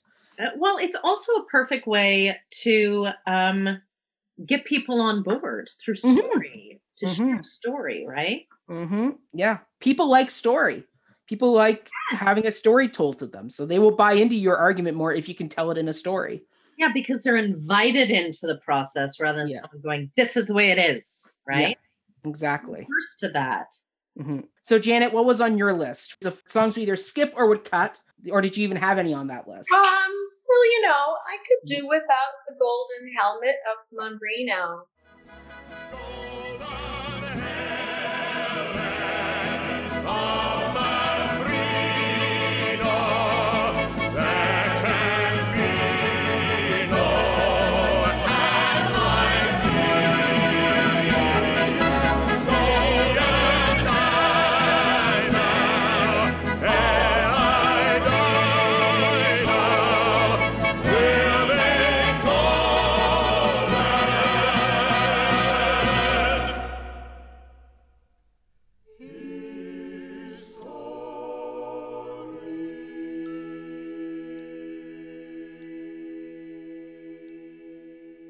I mean, not that I hate it, but I could take a pass. How about you? I agree with you, Janet, about the Golden Helmet of Mambrino. It's definitely not one of my favorite songs, and I think it's because this moment isn't ever captured properly. I mean, yes, it's great that Don Quixote is off trying to change the world, make it a better place, but at the same time, you now have a man who, for better or worse, we can say he's not mentally well.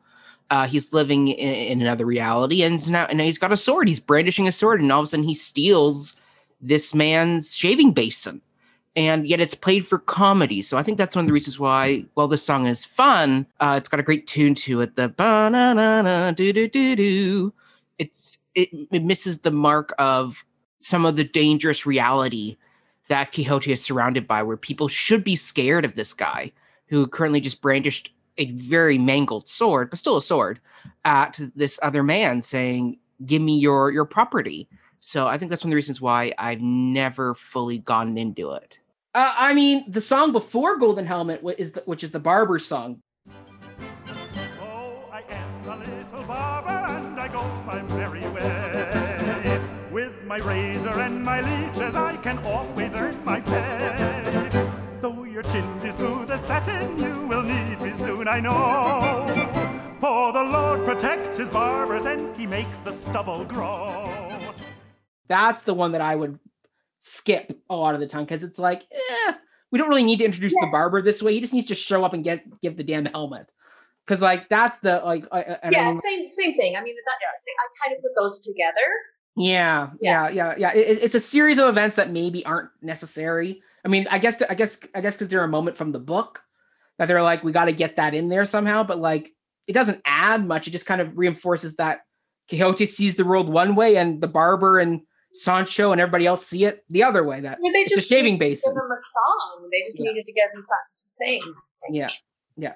And I mean, it's a fun, jaunty little tune, but it's like, we didn't need to introduce the character. If it's in the show, sure. But if I'm listening to an album of this show, I'll skip it. It's like, okay, move along. Yeah.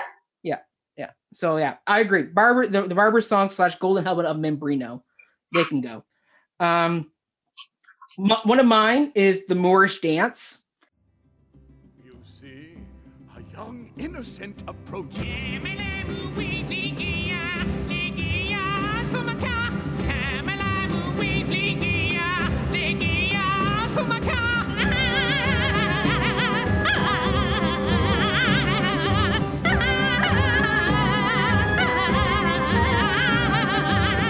Charming, utterly charming. But she's a trollop, and he's nothing but her. Have done with such foul suspicions.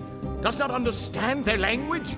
These two are brother and sister, offspring of the noble African lord Sidi bin Male. Brother and sister? Which heavily racist. In the libretto, they are called the Moorish people, or gypsies, as Sancho calls them.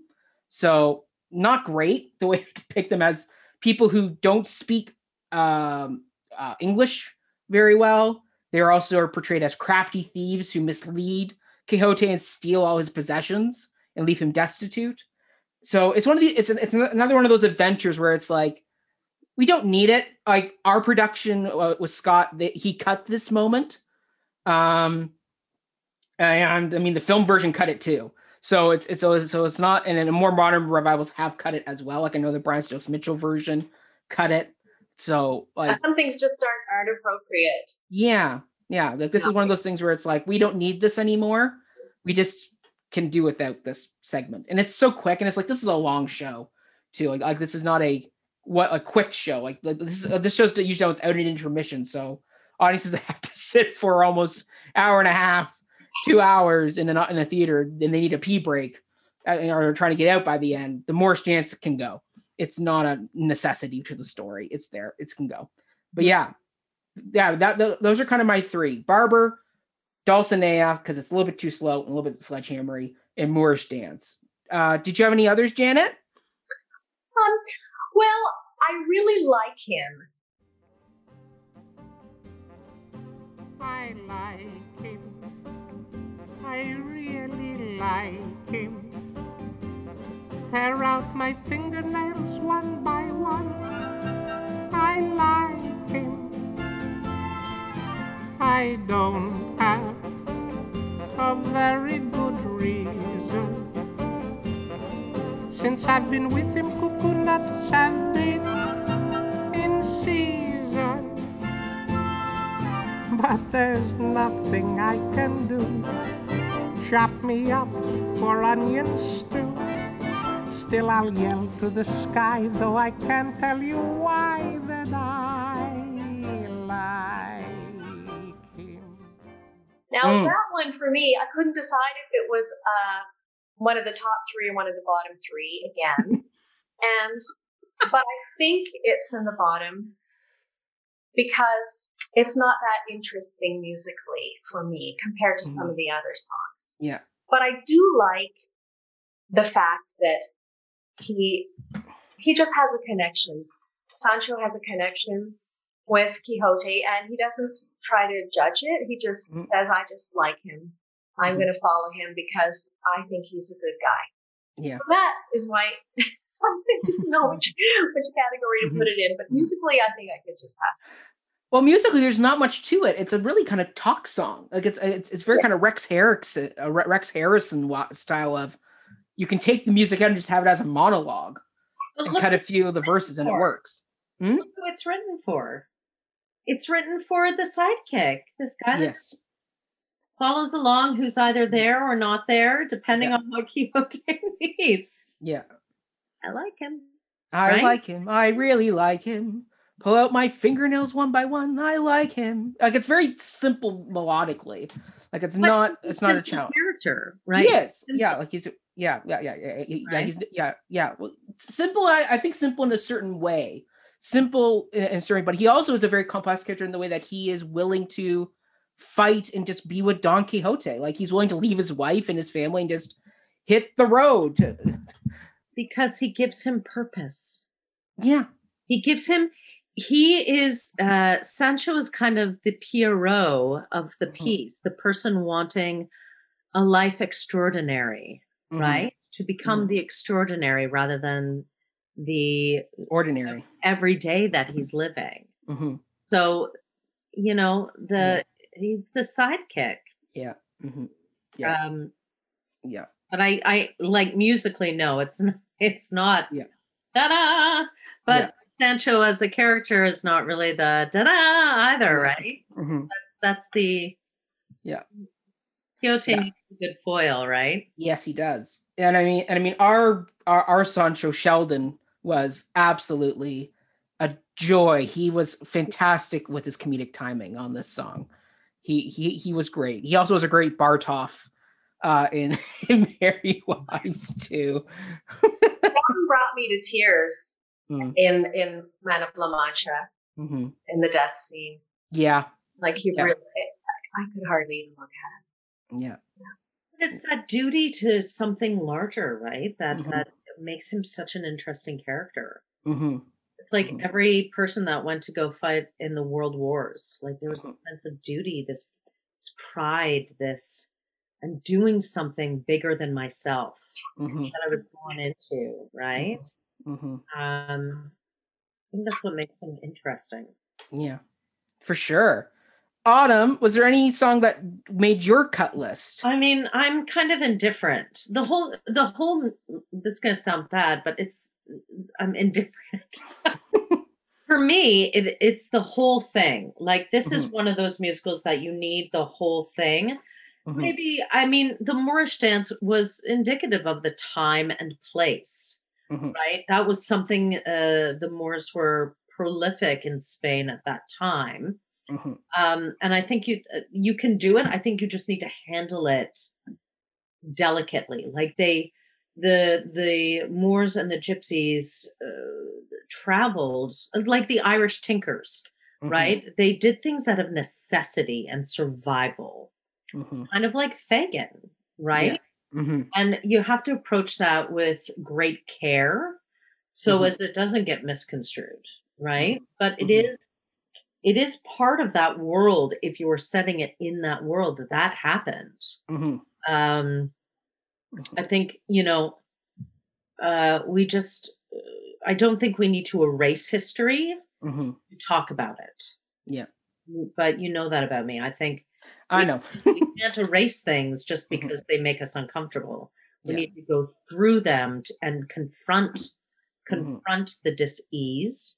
And figure out why it happened and how not to let it happen for the future. Fair. Yeah. Janet, was there any other song or is that it for your cut list? I think I did did I have another one? No, I think that's it for my That's it? section. Yeah. All right. Well, that was it for my list. So let's get into our final thoughts. Does this musical still have a place today in our musical theater culture? And should it be revived? Janet, I'll let you start. Would you want to come back and play Aldonza again? I should be so lucky, of course. Yeah. I have so many wonderful ideas about what I didn't do last time that I would do this time. I can even tell you what it is. It's in the finale scene. Aldonza comes in and reprises To Dream the Impossible Dream, and feeds him those words. And if I were to do it again, I would let my emotions take over. I think I was holding myself back so fiercely because I wanted the music to be heard and the tune, and I wanted it to be there. But honestly, I don't think I would do that next time. I think I would let the emotions fill me more. And if the whole musicality went to Hell in a Handbasket, it would be okay. That's okay. We know we know the tune by now. Yeah, exactly. So I think that's what I wish I had done in retrospect. So yeah, sure. And of course it's relevant. The whole musical, in my opinion. Yeah. Love that. Autumn, would you want to revive this? Would you want to direct it? With Janet. With Janet, yeah. That would be so much fun. Right? Arcady, we're coming to you. Yeah, I think if I were, yes, I think it's completely relevant. I think we're in a state right now where the world is starting to shift. But we're doing it through anger and reactivity. And I'm wondering what would happen if we did it through the idealization rather than reactivity. I think we need more hope. So I think, doing a really pared down version of this would be so good to do right now, to make people stop, think. I think it begs us to stop, think, and create genuine response rather than just the state of reacting to one another. I hope that's what it does. Yeah. And maybe, building a container around the container of the musical that is like that shares that thought. I think it's timely. I think, I do think it's timely. I think it's a beautiful piece, and I think it's a great book. It's a great Cervantes' great book, which I haven't read, but now I'm going to this summer. But also what Wasserman brought and his own experience of displacement and that drive forward and hope and, how we shouldn't settle.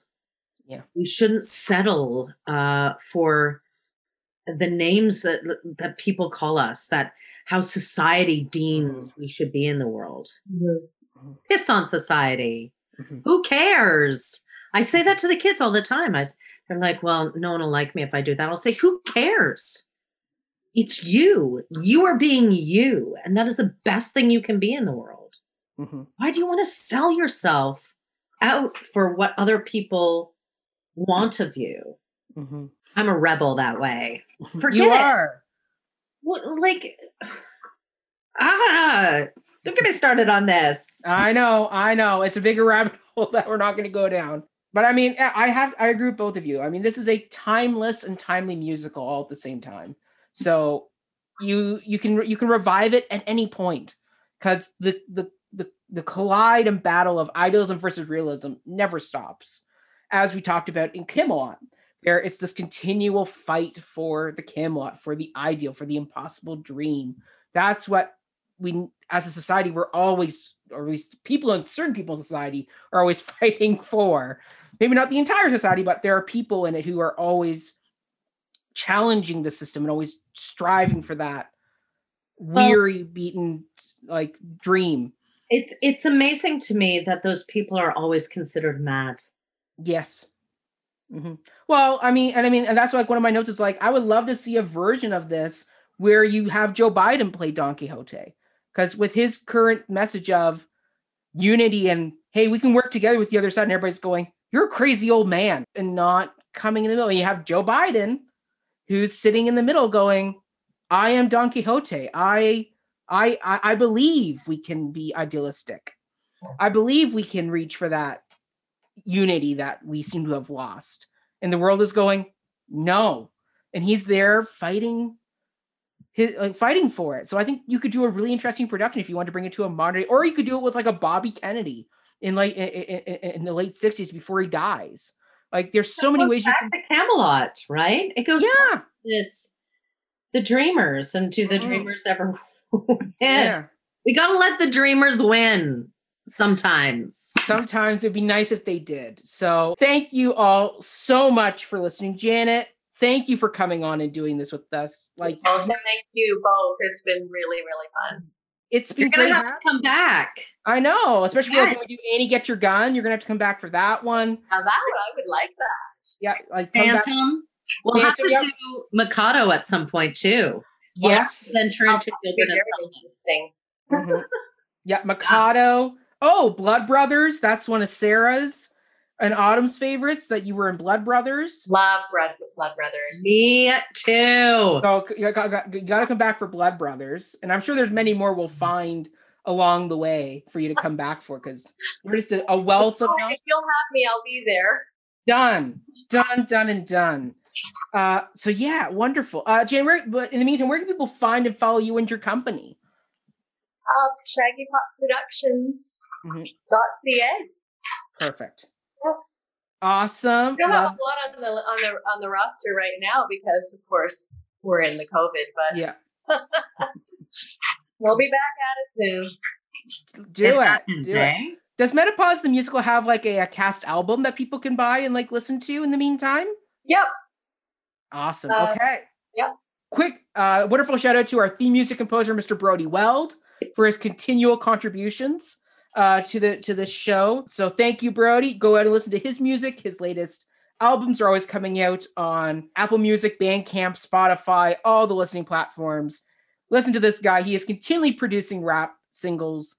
Never stops. He's a dad. He's a working engineer, draftsman, like, of all things. Like he also is a gardener in his spare time. Like, he just doesn't stop. So go out and show him some love. Autumn, where can people find and follow you and your companies? My companies. Thank you, Mackenzie. That was so nice of you. Well, I have my education and community engaged practice at Littlewood Smith. However, I have just started a new not-for-profit professional theater company in Muskoka called Timber Beast Productions. Love it. Facebook and Instagram. Timber Beast. Mm-hmm. I'm hoping to produce something this summer. Small, very intimate. Because who knows what's going to happen. But stay tuned. Timber Beast. Or you can follow me at Autumn DM Smith at all the places. I'm there. Yeah. You can follow me at Mackenzie Horner on all social media platforms. You can follow my antics with Cup of Hemlock at the Cup of Hemlock YouTube page, where we are just done a review of Christopher Plummer's production of Caesar and Cleopatra, and we also just did a 2-part review of the Les Mis concerts. So you can check all that good stuff. Oh, we also just did a review of Showboat too. Yes. So, with Alicia Plummer. Yes, Alicia Plummer came on. Elena Hibbert was on that one. So yeah, it was a great review that brought many interesting conversations about a musical that gets a lot of heat, I'm sure, in modern days. So very interesting there. You can also follow us, the podcast, at Instagram, Twitter, Facebook at Before the Downbeat. You also can follow our Patreon page, where if you donate to a certain tier once a month, Autumn and I will give you either a movie musical commentary, where maybe we will watch the Sophia Loren, Man of La Mancha, Peter O'Toole film. We also do top 10 lists. Maybe we'll do top 10 novels that should be turned into a musical.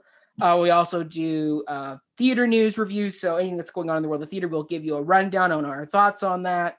So yeah, tune into our Patreon, where we got a lot of other fun Mac, content. If people donate a grand sum, we'll even have a Zoom conversation with you about a musical. Agreed. I'm all for that. You also can tune into our Patreon for deleted scenes, because I'm sure you want to hear some of the fun stories and things like that get cut due to time. So there's all types of good stuff there. Yes, so many. Yeah, exactly. So yeah, thank you, everybody. And remember to keep reaching for that impossible dream, that unreachable star. And until next time, everybody, stay healthy, stay safe, have a great rest of your week, and stay tuned for our next episode. Thank you. Bye. Bye. Bye.